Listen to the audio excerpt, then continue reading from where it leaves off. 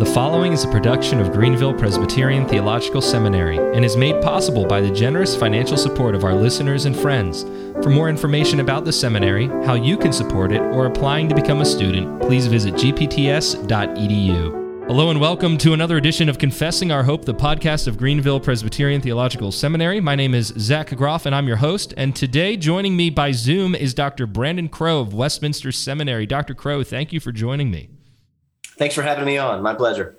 Today, we will be discussing Dr. Crow's latest book, Why Did Jesus Live a Perfect Life? The Necessity of Christ's Obedience for Our Salvation, published last year by Baker Academic.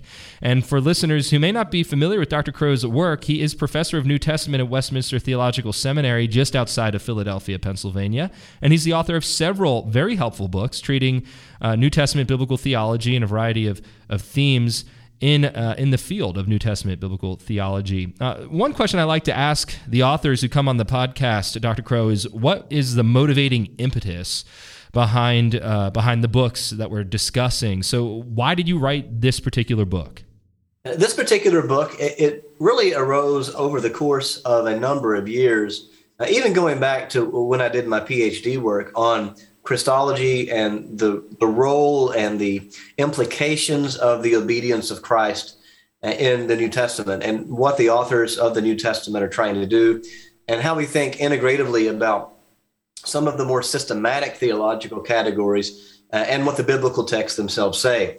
So I've had the opportunity over the past 10 or so years to tease out some of these implications, whether after my PhD work, in a few essays here and there, and then a couple of books as well that relate to this theme.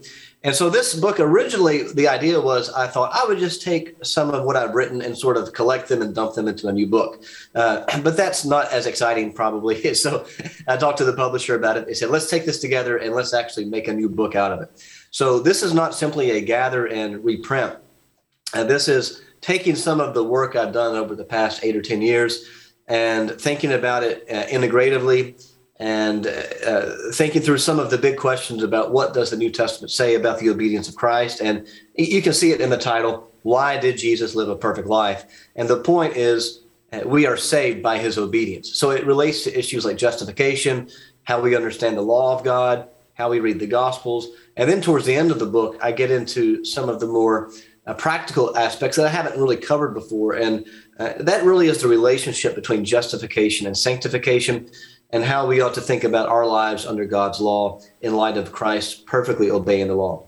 And so that's a brief snapshot of how we got there. Oh, that's excellent. Thank you. And who is your intended audience for this book? It's published under the academic imprint for Baker, but is this strictly limited to seminarians, Bible college students and their professors, or does it have a broader audience in mind? This book probably has a broader audience in mind, and it's published with the academic imprint of Baker, but it's not written nearly as much for an academic audience. I explain terms. Each chapter opens with a story, for example, so that's not quite as academically rigorous. It's more of it would be suitable for really anyone interested in these questions.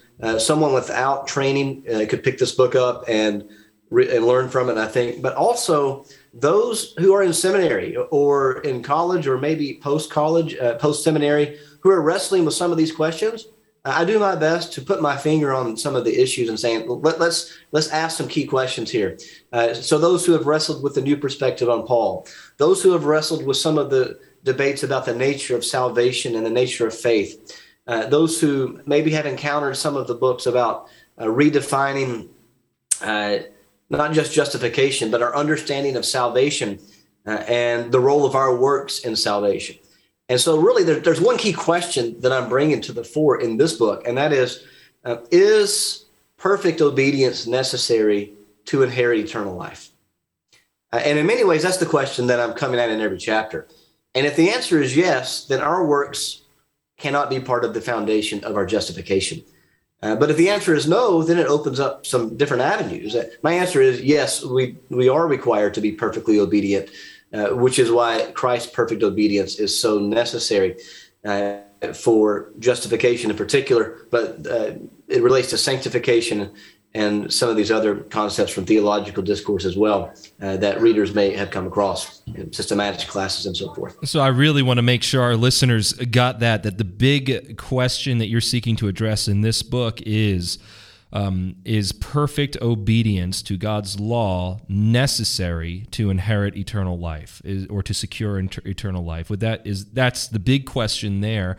And as you are seeking Scripture's answer to this question through in-depth exegesis and the weaving together of different biblical theological themes in Old and New Testaments, what other answers, ancient or modern, do you address or respond to in this book? You mentioned the new perspectives on Paul just briefly. Do you want to comment a bit more on some alternatives that you identify in the book and are seeking to maybe challenge or even confront?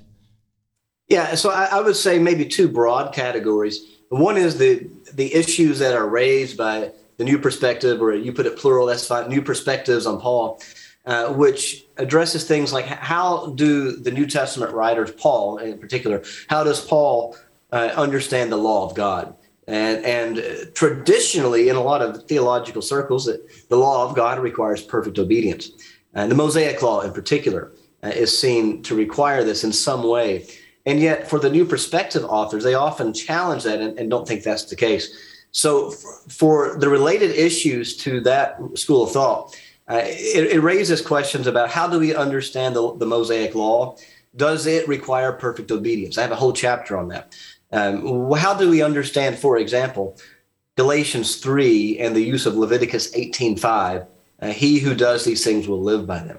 So there's a fairly long section on Galatians 3 and the law of God. That passage comes up also in Romans 10, so I discuss it there. But also to understand the law of God, you can't just start with Moses. And that's unfortunately where a lot of people start. You got to go back earlier to creation and the Adamic basis for the law of God. And so before you get to Moses, I have a chapter on Adam and how we understand the foundational role of Adam. And it's not intended to be speculative, but exegetical as you look at Romans 5. And so at Romans 5, 12 to 21, it considers the role of Adam's disobedience in contrast and comparison to Christ's obedience. And so that's one category of question. It's the new perspective on Paul. Another category are some more contemporary writings that are dealing with the nature of things like faith and salvation, and perhaps assuming some of the groundwork laid by the new perspective on Paul. There have been arguments, for example, that faith means our allegiance to God. Faith should be constituted or re-understood as our work. And this really is an older problem that the post-Reformed took on with the Socinian movement. And that's a term that many readers may not be familiar with, but the Socinians were well-known opponents to some of the Reformed and post-Reformed authors. And some of the arguments that you encounter today have been addressed, I think, from the history of interpretation. So I do look backwards a little bit in the history of interpretation throughout various aspects of the book to see what people have said in the past about this. And so I want to argue that faith is not a work. Faith is an instrument that does not add anything to what Christ has done, but rests and relies on Christ alone.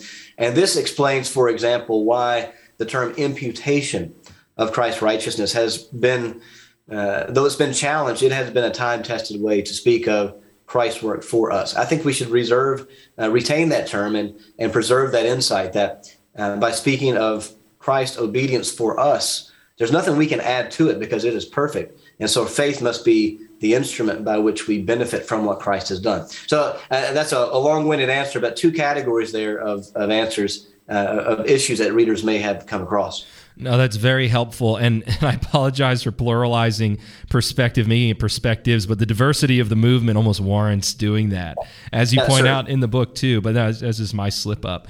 Dr. Crow, you're a biblical theologian, and this book deals heavily in the areas of exegesis and biblical theology, appropriately so.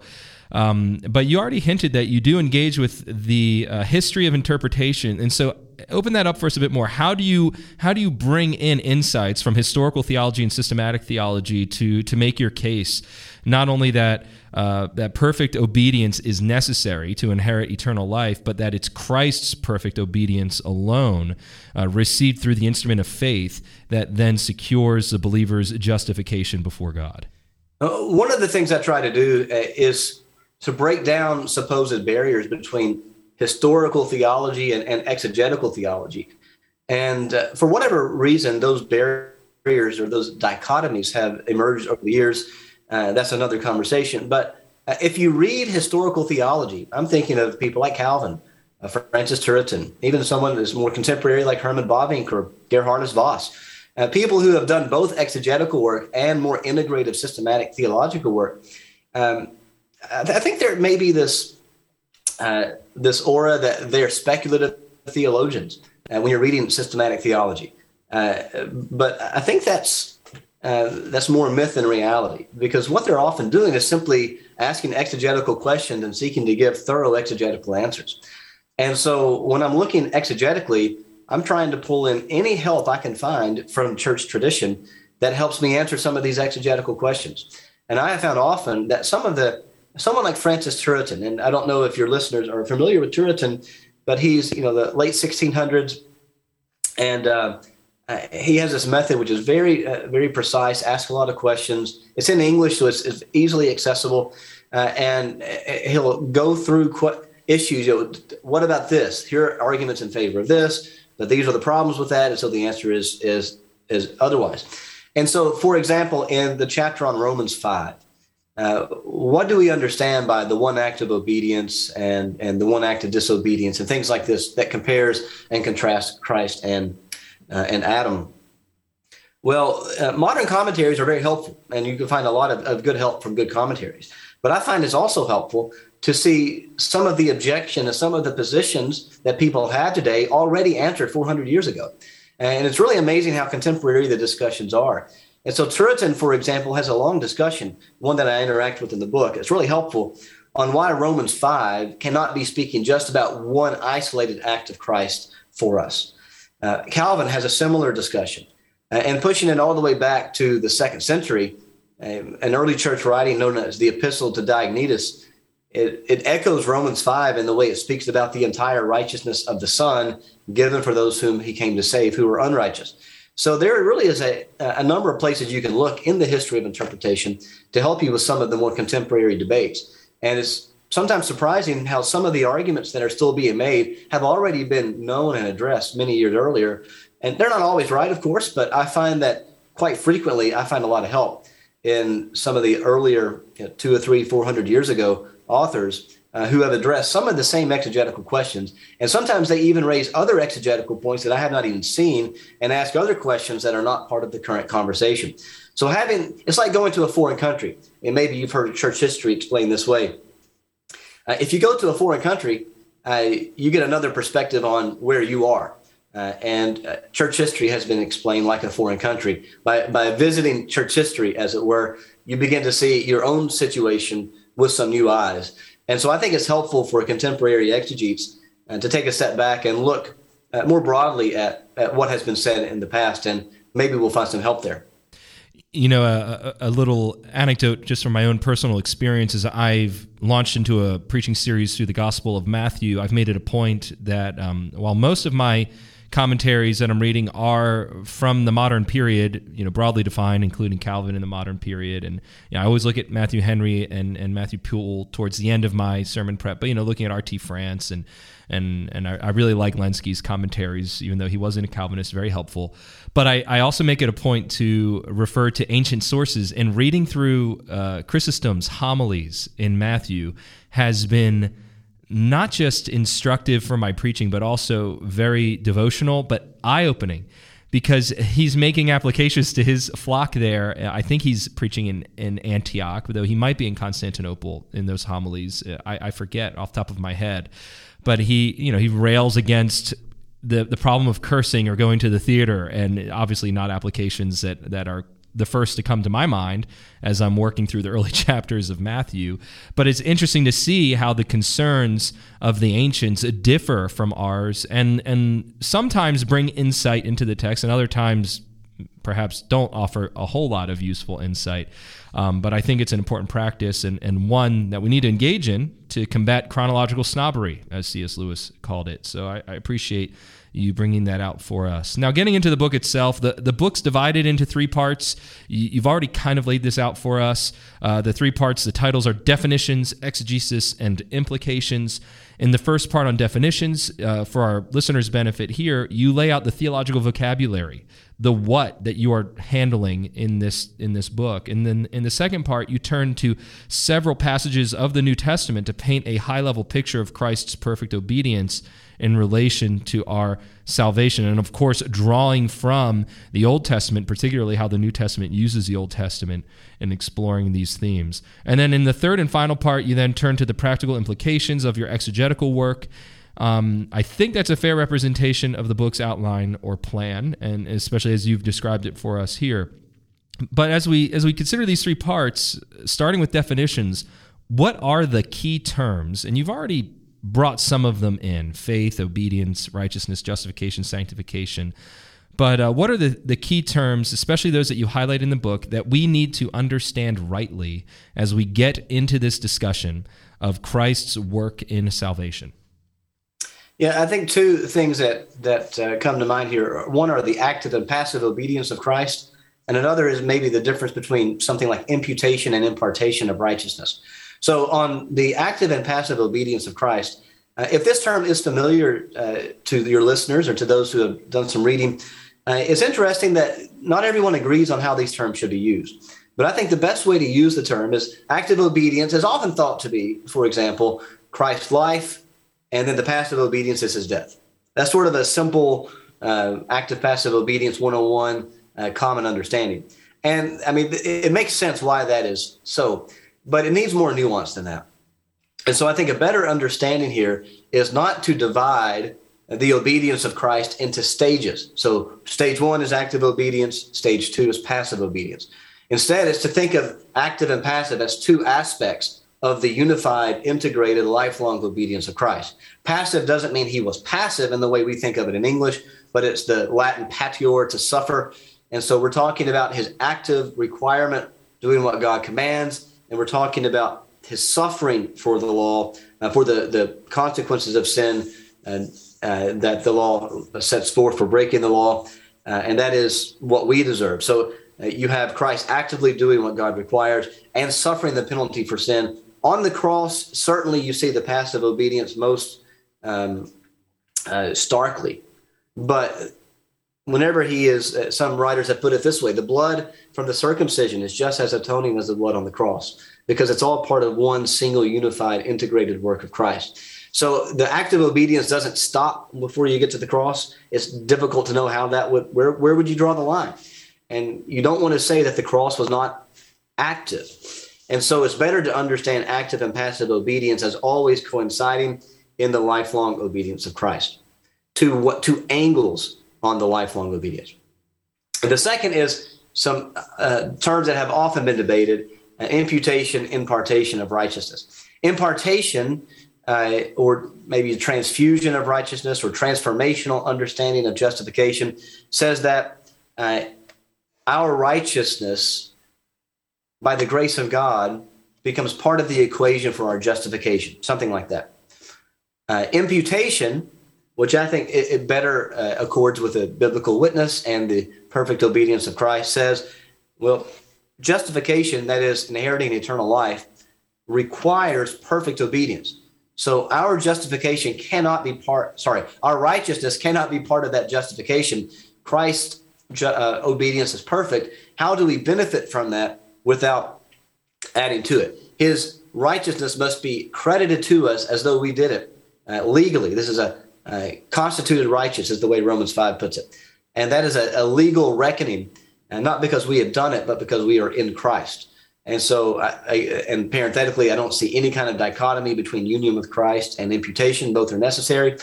And so what you have then is a term, imputation, that we that also speaks to the nature of faith, which is not a work, but something we are instrumentally benefiting, using as a benefit to benefit from Christ's righteousness, if that came out right. I think I said that right. So imputation means that we don't add anything to the righteousness of Christ or his obedience, basically interchangeable terms. Whereas the Roman Catholic view and the view of some Protestants in recent years is that righteousness becomes ours practically in justification. Now, this is, I would say, to confuse justification, which does not take into account our righteousness, and sanctification, which does. And so the last full chapter of the book, I get into that. What's the difference between justification and sanctification? But that's not until the end of the book, after hopefully I've made a case that I hope is compelling, that we can add nothing to what Christ has done for us. That's very helpful. And, you see these terms either redefined or even dismissed, or the distinctions dismissed in a variety of what in our denomination, because you're in the Presbyterian Church in America as well, right, Dr. Crow? Our denomination, as well as others like the OPC, the ARP, have identified as errant theologies, like the Federal Vision, which denies any sense that that our justification is founded upon the active obedience or righteousness of Christ, that we're saved not by merit, but rather by maturity and faithfulness, rather than through faith in Jesus Christ. And I've discussed that on this podcast and gone into some depth with another guest on how the new perspective on Paul influences Federal Vision and on these very issues that you're treating in your book. And that's one reason why this book appealed to me.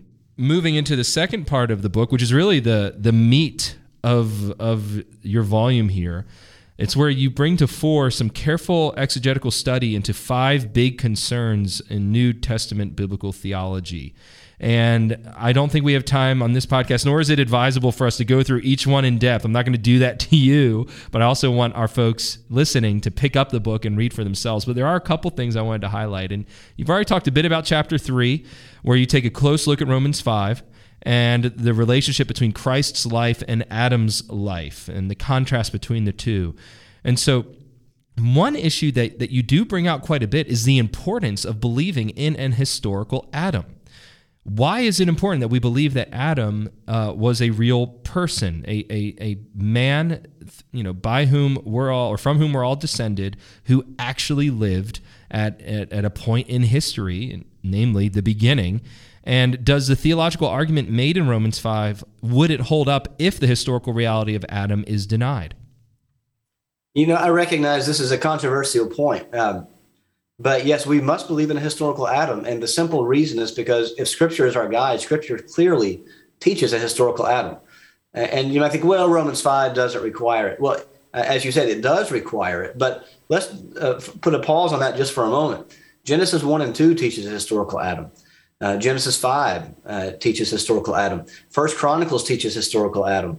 The book of Jude, the book of Luke, 1 Corinthians, 1 Timothy, Romans 5, and the implications as well, allusions to Adam are everywhere. So it's not as though there's like one vague passage. The Bible is really clear on this. This is, if you believe in the authority of Scripture and the perspicuity of Scripture, there's really no wiggle room on this, that there is a historical Adam. He was a real person. And we all trace the unity of the human race, the unity of the human dilemma of sin, the unity in 1 Corinthians 15, the unity of the solution is to the race that fell in Adam that is redeemed in Christ. And so, yes, I recognize there are debates on this, but I think Scripture is exceptionally clear on this. And I don't know how often Jude is part of this conversation, for example, but it needs to be, or Luke's genealogy. Luke 3:38, son of Adam, son of God. These are all claims to Adam's historicity. 1 Corinthians 15 is a big one, so is Romans 5. Okay, so Romans 5. It explains the reality of the unity of the human dilemma of sin and sin spreading to everyone. And it explains the unity of the answer in Christ. It's very similar to 1 Corinthians 15 in many respects. But Romans 5 speaks about the reality of sin and death that affects every person and the reality of reigning through Christ. this is not just an illustration. This is a statement about here's the way the world works and here's why it works this way. You have the older, who was it, maybe Thomas Goodwin, who says that all people are hanging from the belt of either Adam or Christ, and that's what Romans 5 is about. And I guess I could just leave it there. I don't know. I mean, we could have a longer conversation about historical Adam, but I think the scriptures are perspicuous on this and consistent on this, and the theological points that are tethered to it just up the ante. And for Romans 5, 1 Corinthians 15, the theological points that are tethered to this, 1 Timothy 2, the theological points tethered to this just reinforce the reality that Adam is the first person. Indeed. Well, it's not contested here at Greenville Seminary, but especially with the recent publication of another work by William Lane Craig diving into this issue, it's certainly become a flashpoint again, especially since he wrote a headline article for First Things, kind of questioning the historicity of Adam, and in my view, trotting out some old and tired arguments that have been handled in the past by the likes of William Van Dudewoord and others who have written on this subject, even up to a book-length treatment as well. But having established that the historicity of Adam is very important for the theology that we're discussing, what kind of obedience did God require of Adam in the garden? And how does that relate then to your work here in Romans 5?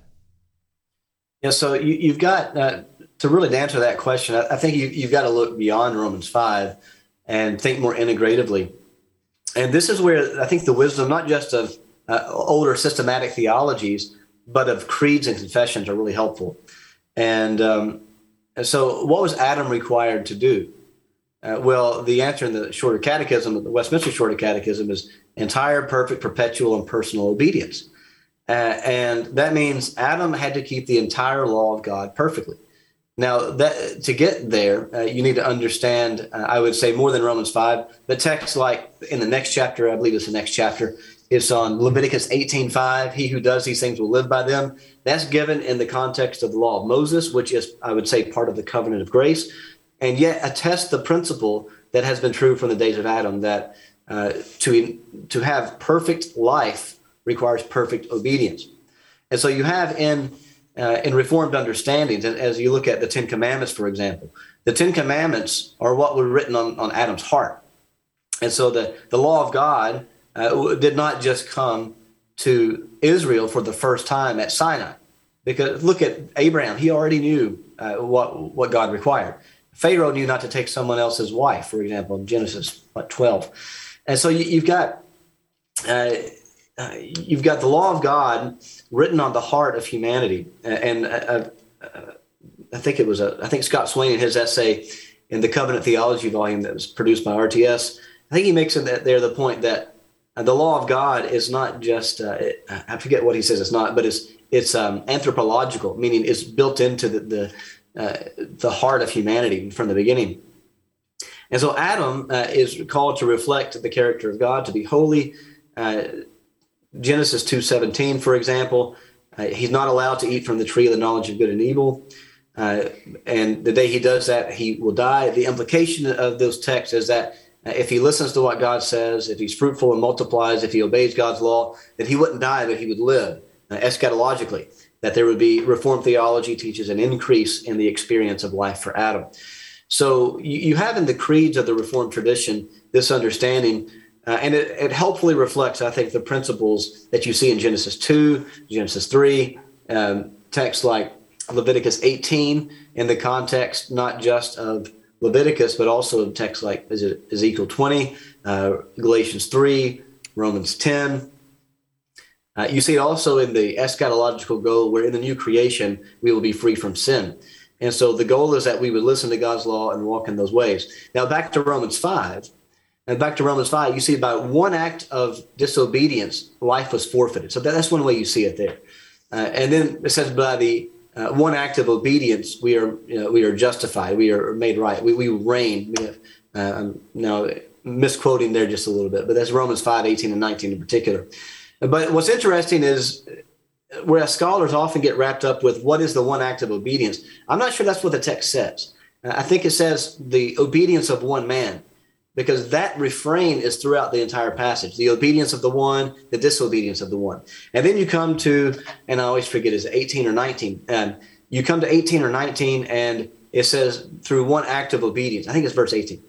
And I don't think that's the right read. I think that's just throwing us off a little bit. I think the better translation is through the obedience of the one man, which better accords with the context of the passage. And so instead of trying to figure out what one thing did Christ do that saved us, a lot of people say it's the cross.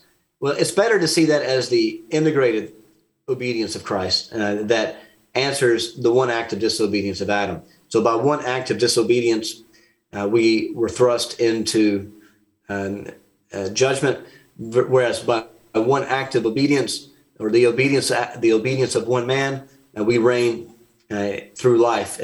We reign unto life in Christ. That is more than what Adam failed to do. As Turretin says, eternal life doesn't require just one thing. So let's not try to find one thing Jesus did. Instead, it is an integrated unity that is what he has done. So I hope that comes out okay. Maybe it's clear in the book. Oh yeah, no, that was perfect. Exactly how you laid all that out for us, and I think that it's supported by Christ's own statements, and certainly by his life. I mean, when he goes for his baptism, I just preached on this a few weeks ago. When he goes for his baptism in Matthew chapter 3, what does he say in 3:15? He says to John, who's offering some resistance, some what I would say reasonable resistance, because John doesn't know what exactly Christ is doing, but Jesus says, "Permit it at this time." Why?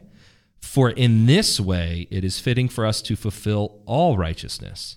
And so it's not merely one act of righteousness, but it's all righteousness, generically speaking. His whole life is colored by this perfect obedience and righteousness. And that's, upon that grounds, I think we found our hope. Christ didn't beam down as a 30-year-old man, go to a cross, and then beam back up.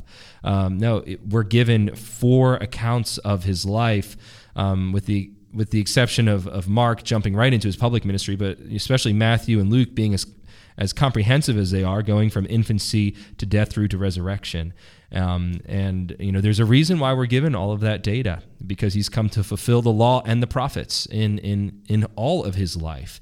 And so I think your defense of that translation change there in Romans 5:18 makes perfect sense. It at least accords with Scripture, without looking at some of the more exegetical bases of that move myself. I would certainly plant my flag behind you, Dr. Crow, for what it's worth. Our next question. Just to wrap that up. Go ahead. It doesn't. Whatever translation you go with on Romans 5:18, it's not going to determine. Whether you find the argument, but I think it just is one more reason that helps support the argument I'm making. Yeah, certainly. That change is not going to materially affect the doctrine, but it's going to lend support. I think one more reason, like you said. You have, as I mentioned, 5 chapters in this part. The first chapter dealing with Romans 5. The last chapter then looking at the resurrection in chapter 7 of part 2 here on exegesis. And the questions that I wanted to ask you, that I know you address in the book: what does the resurrection prove about Jesus and his life? Or put another way, why is this important for understanding our salvation? Yeah, so the resurrection, in brief, is the proof, the vindication that Jesus did this and lived. It's that he fulfilled Leviticus 18:5, that there was no claim of sin on him, because even though he suffered the penalty for sin, the fact that he rose from the dead, one of the things that shows us is that he was vindicated from an unjust death. And if you think about it, if the Gospels, for example, ended with the death of Christ, that would be a very bad ending, because Jesus would have been bested. The religious leaders would have had their day. His message of rising from the dead would have been false. His kingdom reigning forever would not be coming to fruition. So it makes a huge difference whether or not Jesus is raised from the dead. Now, even Mark, by the way, which may or may not include a resurrection appearance of Christ, Jesus predicts it 3 times, and the angels say the tomb is empty because he has risen from the dead. So there's no question what happens in Mark. He rose from the dead. So the resurrection, a text like 1 Timothy 3:16 is helpful here. Richard Gaffin's done a lot of work on this 40, 50 years ago, and that is he was vindicated in his resurrection, or justified from death. You might even say that our justification rests upon Christ being justified from death. Death did not have a claim on Christ. He submitted to it as a representative, but because he was sinless, you can see that in the victory in his resurrection as the holy and righteous one. And this is part of the message in Acts, where Jesus is identified as the holy and righteous one, matches right up with Luke 23. Truly, this man was righteous, as he says at the cross, the centurion says. And the book of Acts, the resurrection is front and center in the apostolic preaching. And they're pointing to the fact that Christ is who he said he was, that he reigns over the world because he not only rose from the dead, but ascended into heaven and rules over the world from heaven over the restored Davidic kingdom. So the resurrection is the vindication of Christ's message in person and work, and shows us that sin had no claim on him, but he defeated sin through his death. And that's why the resurrection is so central to the preaching in the New Testament. And it sort of boggles my mind, but maybe you've heard it.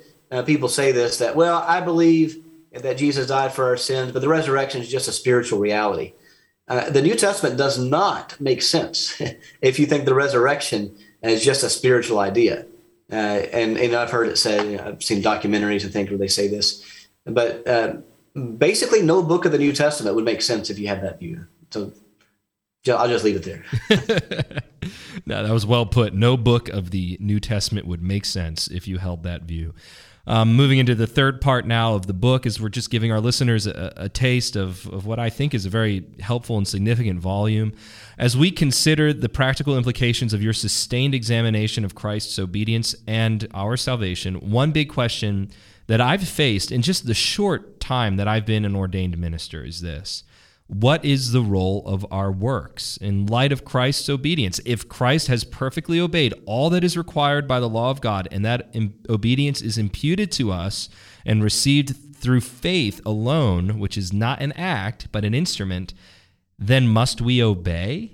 And do we need to do anything in particular as followers or as disciples of Christ? If we do, what and why? And the short answer is yes, our obedience is necessary, but it's not foundational to our justification. And this is where it's really difficult to tease this out. And this is where I think the post-Reformed dogmaticians have done this really well. And a lot of the larger catechism, the Westminster Standards, I think, do this really well. So here are two problems. On the one hand, you have the issue of antinomianism, that is dismissing or downplaying the law of God. And it seems like if you have free grace of justification, then it doesn't matter what you do. But that's a non sequitur. It doesn't follow. Because look at Romans 6. Paul expressly counters that view. And then you have the other view that is more like legalism, that says, well, therefore we can add something to what Christ has done. But there's nothing that we could add to what Christ has done. But this is why you can see the logic for why you have an antinomian position where people say it doesn't matter. I can see the logic for why people have it. The problem is it's explicitly contradicted by the scriptures. I can also see the logic for why people say, well, your actions add something to justification. The reason they would say that is because the Bible makes it clear that our actions, our discipleship is necessary. And so you can see why that side of the debate might sort of remove the distinction between what we would call justification and sanctification. But the problem is that question at the beginning: does the Bible teach that perfect obedience is necessary for justification? And if the answer is yes, then however, in whatever way our obedience is necessary, it's not the foundation for our justification. And this is what is so difficult to articulate, but is imperative that we articulate it well. And that is, we can think about the indicative and imperative concepts here. The indicative is what God has done for us in Christ. We don't add anything to that. The imperative is what we are to do as disciples. We therefore have to obey the commands by the power of God's Spirit, by grace. And it seems like you could have one without the other, but the Bible also teaches that they are inseparable. And so this is where the logical distinction between justification and sanctification is so important. where we keep both together. You cannot separate them.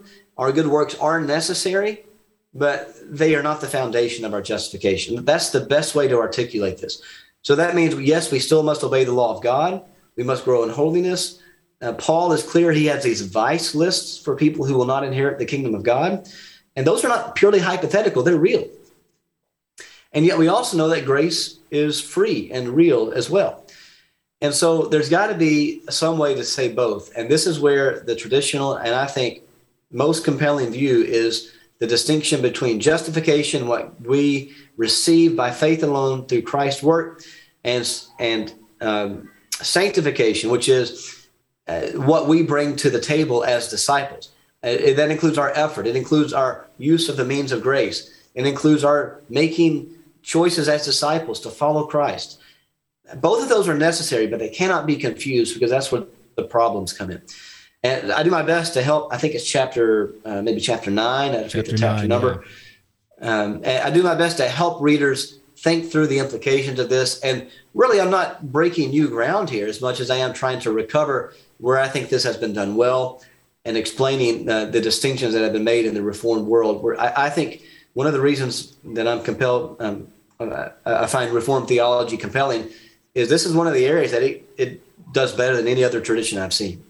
It maintains tight distinctions, but also, I think, promotes a healthy understanding of the interconnectedness and interrelatedness of these features of our salvation, or if features is the best word, I don't know, aspects of our salvation, of Christ's work, both for us in his person as God-man, but also in us by his Spirit working holiness in us through sanctification. And so I really appreciate how you broke that down for us, and tying it together to that thoroughgoing exegesis in part 2 is so important, and I think really brings a lot of value in this book. Dr. Crow, do you have any concluding remarks or comments you'd like to share with our listeners today? Listeners whom, again, I really hope become readers of this book and of your other books. Well, I think maybe I would just say, to follow up with the first comment, this is a book that, not every book is this way, but this book, I think, has the potential to reach a lot of different people wherever you are. For those coming to this for the first time, I hope it will be helpful. But for those who have been wrestling with this, even at the graduate level, this is my attempt to sort of simplify it, break some of the complex questions down, and maybe bring some clarity to issues that I know in the past that I found to be unclear, and I had to wrestle through as I was in seminary and PhD work and wrestling with some of these things. But it is a book that I think is fairly straightforward and easy to read, but one that you can jump around in if you want to, or you could read all the way through. But it does have a wide range of readership in view.